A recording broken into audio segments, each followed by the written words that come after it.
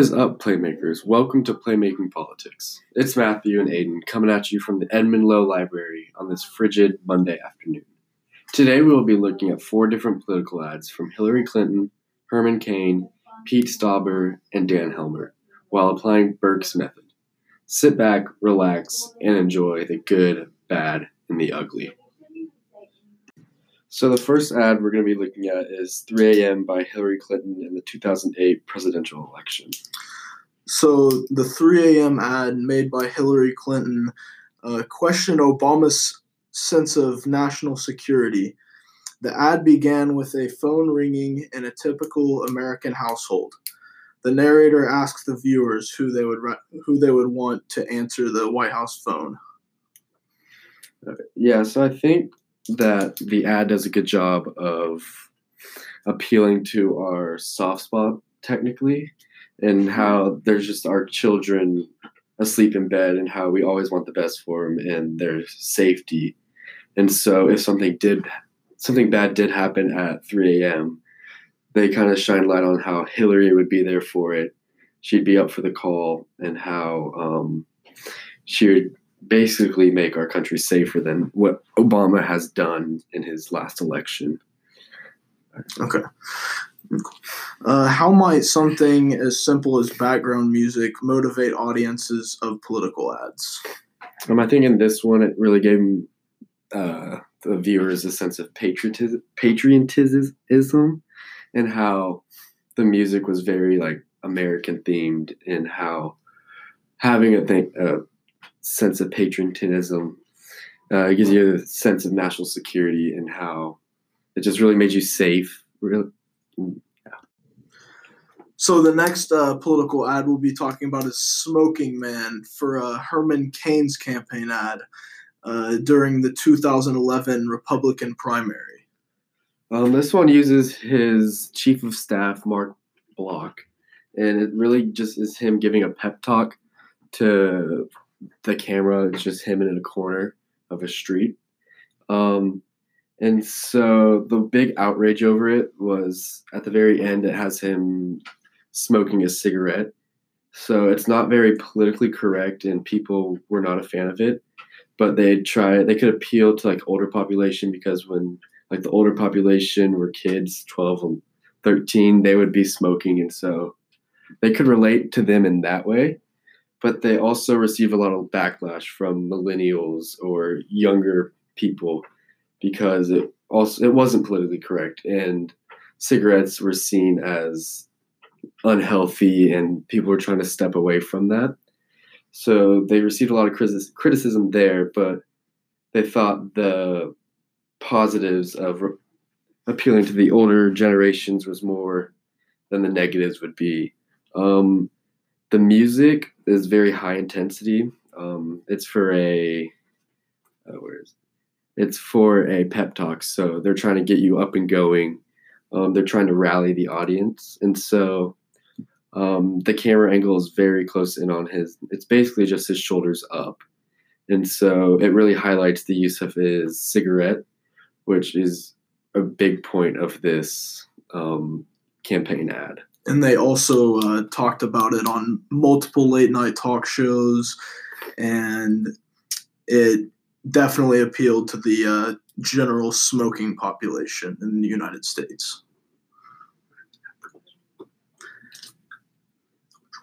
Okay, so how does the use of unethical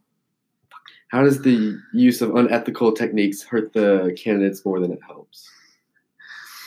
Well, I guess it really just depends on the numbers.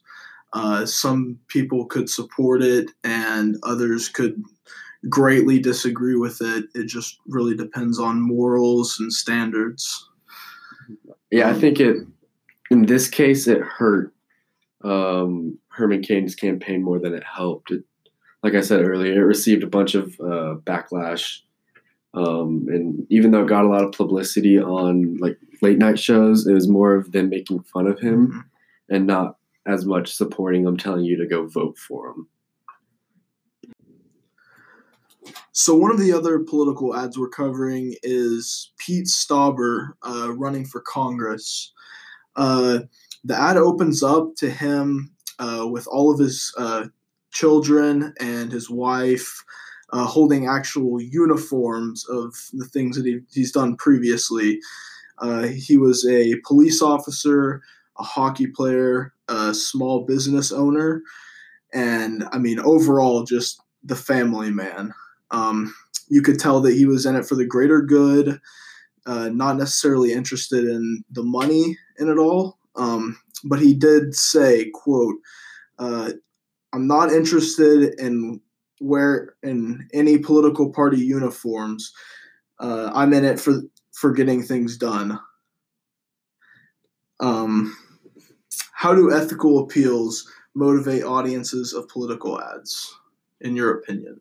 I think like through his credibility of playing hockey, being a small business owner and a police officer, I think it shows that he really cares for his community and the people around him, especially by the police officer. He's like making sure everyone's safe and comfortable in their community.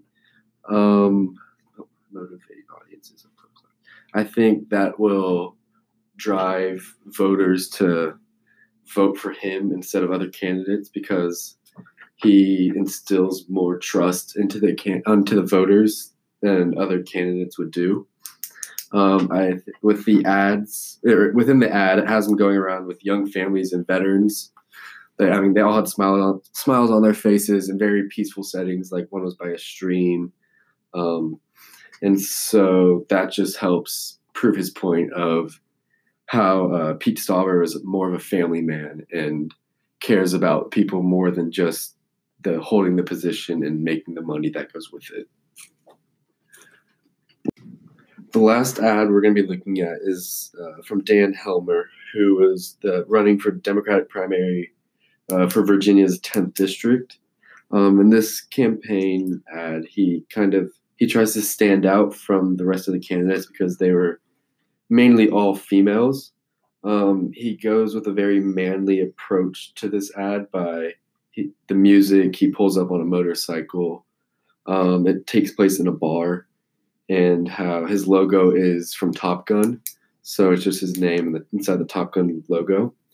This ad it's very different from others. He publicly embarrasses Congresswoman Comstock inside the bar. And he says that she had stopped voting for Planned Parenthood and Obamacare. And at first, the audience was very confused about what he was doing, kind of public shaming her. But then they start to rally behind Dan Helmer, and at the point where they're all singing at her, kind of just going off on her to the point where she leaves the bar. And so the ad ends with him on his motorcycle in his U.S. Army jacket. And so they're trying to appeal to veterans, and show how he has served the U.S. and how he's loyal to the country. And so what are the advantages and disadvantages of doing something radically different from the usual way of making political ads? Well, the main advantage, I'd say, was memorability. The video was catchy, and with the subtitles, you find yourself singing along to it.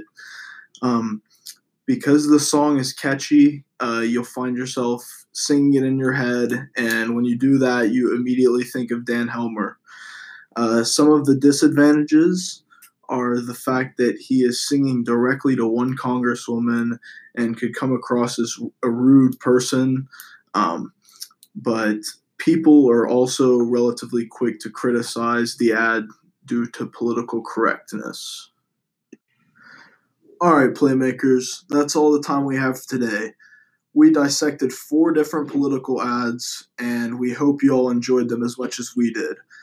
Make sure to hit that subscribe button and leave a comment of your opinion on what we should do next podcast. Thanks for listening. Make sure to keep it real, Playmakers. Matthew and Aiden are out.